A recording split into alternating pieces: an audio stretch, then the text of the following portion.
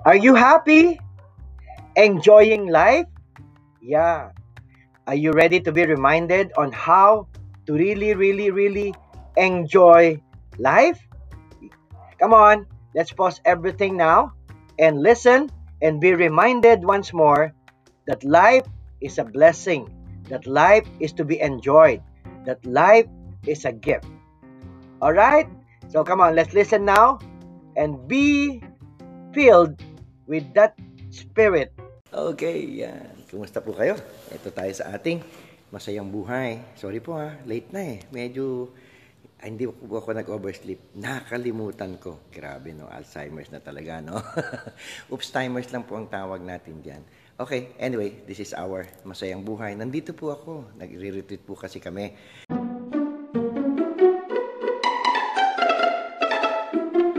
To come before the Lord and tell the Lord to talk to us and speak to us, direct us, lead us, and guide us. Yan po ang patuloy na nagbibigay sa atin ng masayang buhay. Di ba? Masaya ba ang buhay mo ngayon? Okay? Kumbaga, let the Lord, no, we don't want, lagi natin sinasabi, we want to find God eh, di ba? The truth of the matter, it is God finding us. Yeah, totoo po yun eh. If you allow God to, you know, if you can just rest a while, and then think about Him and talk to Him, He will find you. Di ba? Parang merong isang tao na hinahanap niya ang Diyos eh. Di ba? Sabi niya. Tapos, nung may kinakausap siya, hindi ko makita ang Diyos. Nagreklamo na siyang ganun, bale, no? Until one day, yung kinausap niya, sabi niya, alam mo, you will never find God. Sabi ganun sa kanya. You will never find God. Tapos, nung nakatalikod na siya, hinabol siya. But God will find you. God will find you. Ganun po ang katotohanan, no? Kumbaga, ang ating masayang buhay ay nasa ating Panginoon. But allow the Lord to find you. How? Be still. Be still. Alam niyo yun, when you are chasing butterfly, you cannot be able to catch them. But when you sit still, maybe, just maybe, or better yet, I will like to assure you, dadapo sa balikat mo ang paru-paro. Di ba? Kasi, yun eh. When we are trying to chase something, we really cannot eh. Okay, you just have to be still. That in the same manner, if you are trying to find God, well, sorry. I know, may mga pagkakataon you can say that you have found God. But the truth of the matter is, no, you did not. He found you. Why am I telling you that? Because that's what happened to me. God found me. I thought I find God in Cebu. But no, the truth of the matter, God find me in Cebu. Paano nangyari yun? Well, I know God. I thought I know Him very well.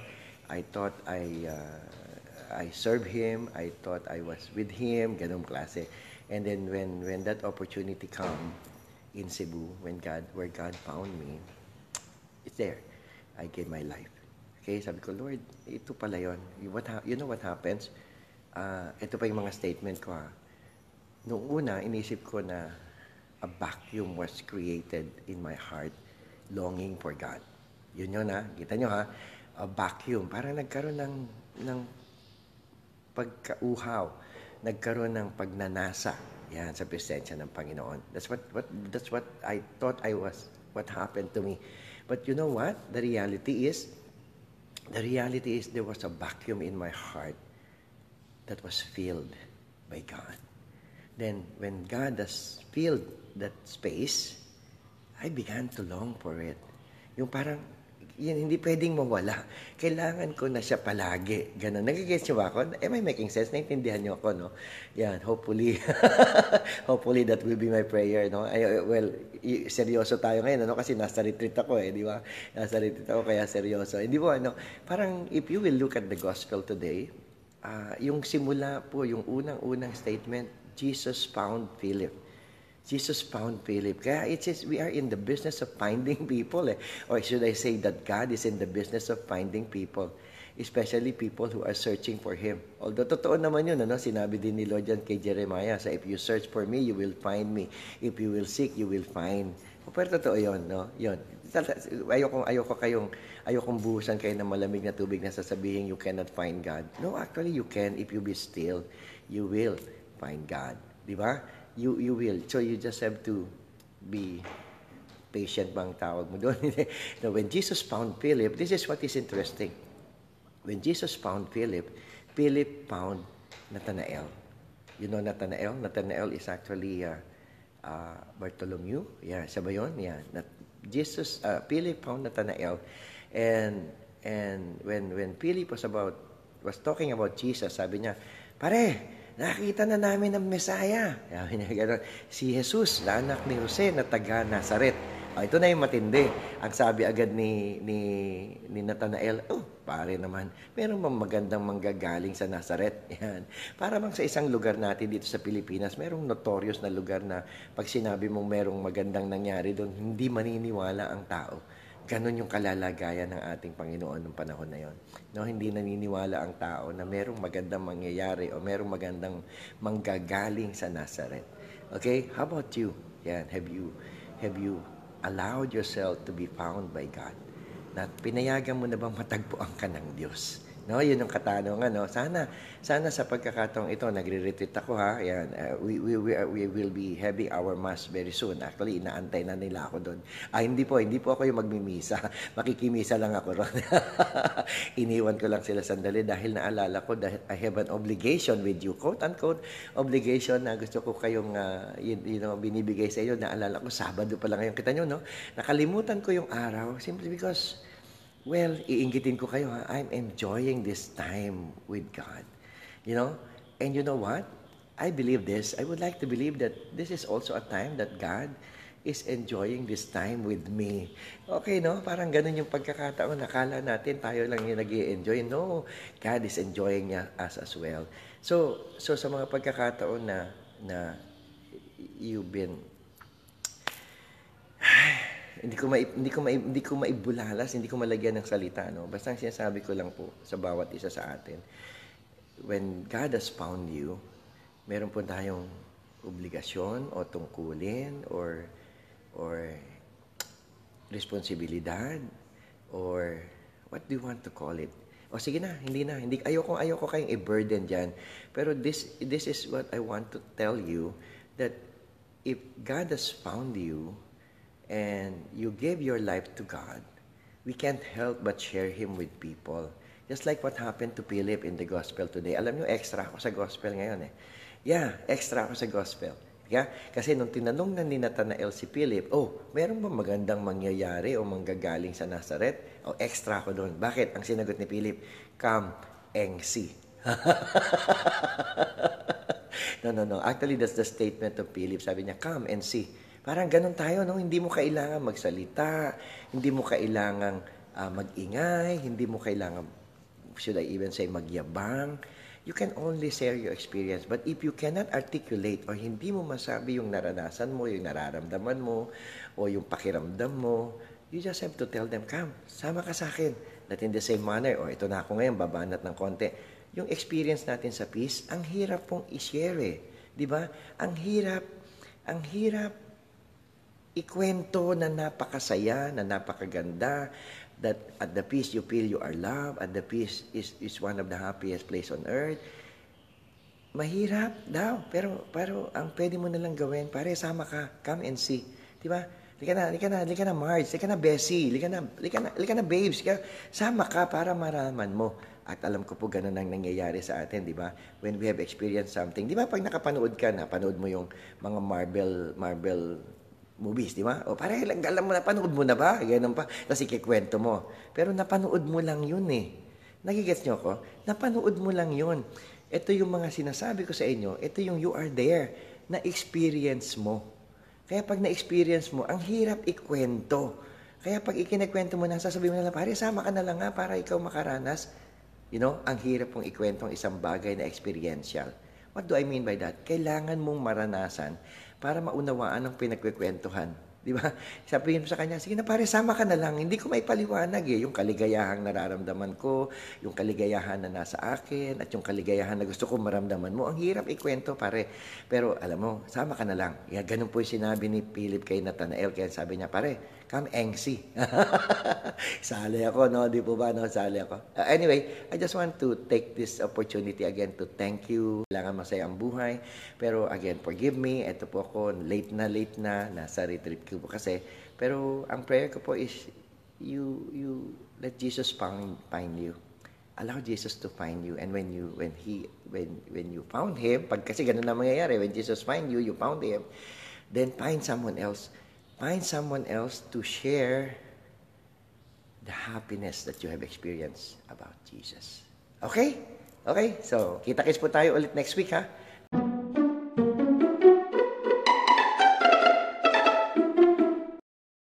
Hi. Yan. Do you believe that Jesus is God incarnate? That's good. Yan. Kaya ako sinasabi yan, kasi meron naman pong ibang grupo na naniniwala sa reincarnation. So, anong ibig sabihin ng reincarnation? Na mabubuhay ka daw ulit pag ikaw ay namatay in a lesser form. Yes, but if you believe that Jesus is God incarnate, I would like to tell you that Jesus is also the resurrection and the life. Jesus is the resurrection and the life. And today, Jesus is promising us that He is the resurrection and the life. When did He say that? He says that at the time that Lazarus has died. And He went there when Lazarus has died. Nakakatuwang isipin na alam niya may sakit si Lazarus, hindi niya pinuntahan agad. Tapos nung alam niyang namatay na si Lazarus, saka siya pumunta pagkatapos pa mailibing. And when He arrived at the scene, sinanong niya kung nasaan, nandun na ngayon si Martha. Tapos ang sabi niya, Lord, kung nandito ka, hindi siya mamamatay. Tapos saka sumagot ang ating Panginoon, He will rise again. Lord, I believe in the resurrection, that He will rise again. But Jesus says, I am the resurrection and the life. Whoever believes in me, although he die, will live again. And whoever believes in me will not die. Okay? So, anong sinasabi ng ating Panginoon? Mamamatay tayo sa kasalanan kung papayagan natin ito. That's what you call the second death. Yes, may naunang death, then there's a second death. Kasi may eternal punishment. We have eternal life. The question is, where will you spend that eternity? Yes? So Jesus is promising now that He is the resurrection and the life. At yung life na tinutukoy niya dito, yung buhay na walang hanggan. Kasi yung resurrection, yun yung muling pagkabuhay. Di ba? Namatay, muling nabuhay. And you know what? He proves that. He proves that He is the resurrection. Why? 3 days after He was buried, He rose again. Why do you think Jesus rose again? Una, para patunayan na siya nga yung resurrection. At pangalawa, para ipakita sa atin at ipahayag sa atin kung papaano natin isasabuhay ang buhay na nais niyang maranasan natin. Again, Jesus wants us to enjoy life. Okay? Life in its fullness and life in abundance. That as you believe in the resurrection, as you believe that Jesus is the resurrection, you also have to believe that He will give us eternal life. And when you believe that, enjoy Him. Where are your treasures? Do you have any?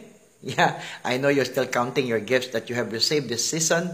Yes, and these are your treasures. How do you keep your treasures? Yeah, but there's a warning to us. Remember, when Jesus have said, do not store up treasures here on earth where moths and rust eat. Hindi ko alam kung paano yung moth kumakain at nagde-destroy, di ba?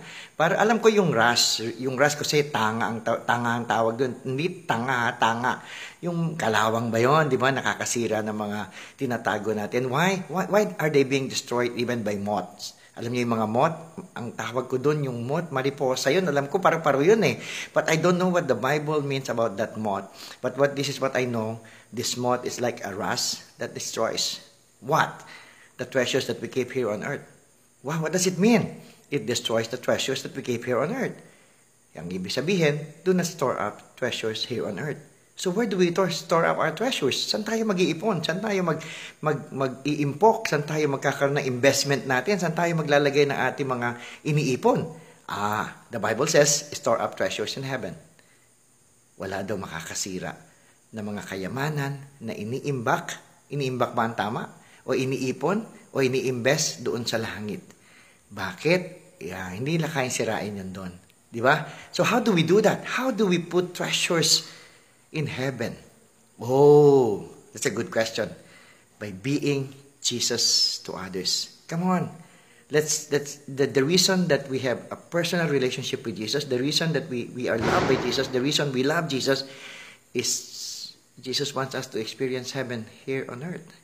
And as we experience heaven, God does not want us just to experience heaven. He wants us to share heaven and allow others to experience heaven here on earth, especially those who are experiencing hell at this time. So, let us not allow the moths to destroy what is important to us.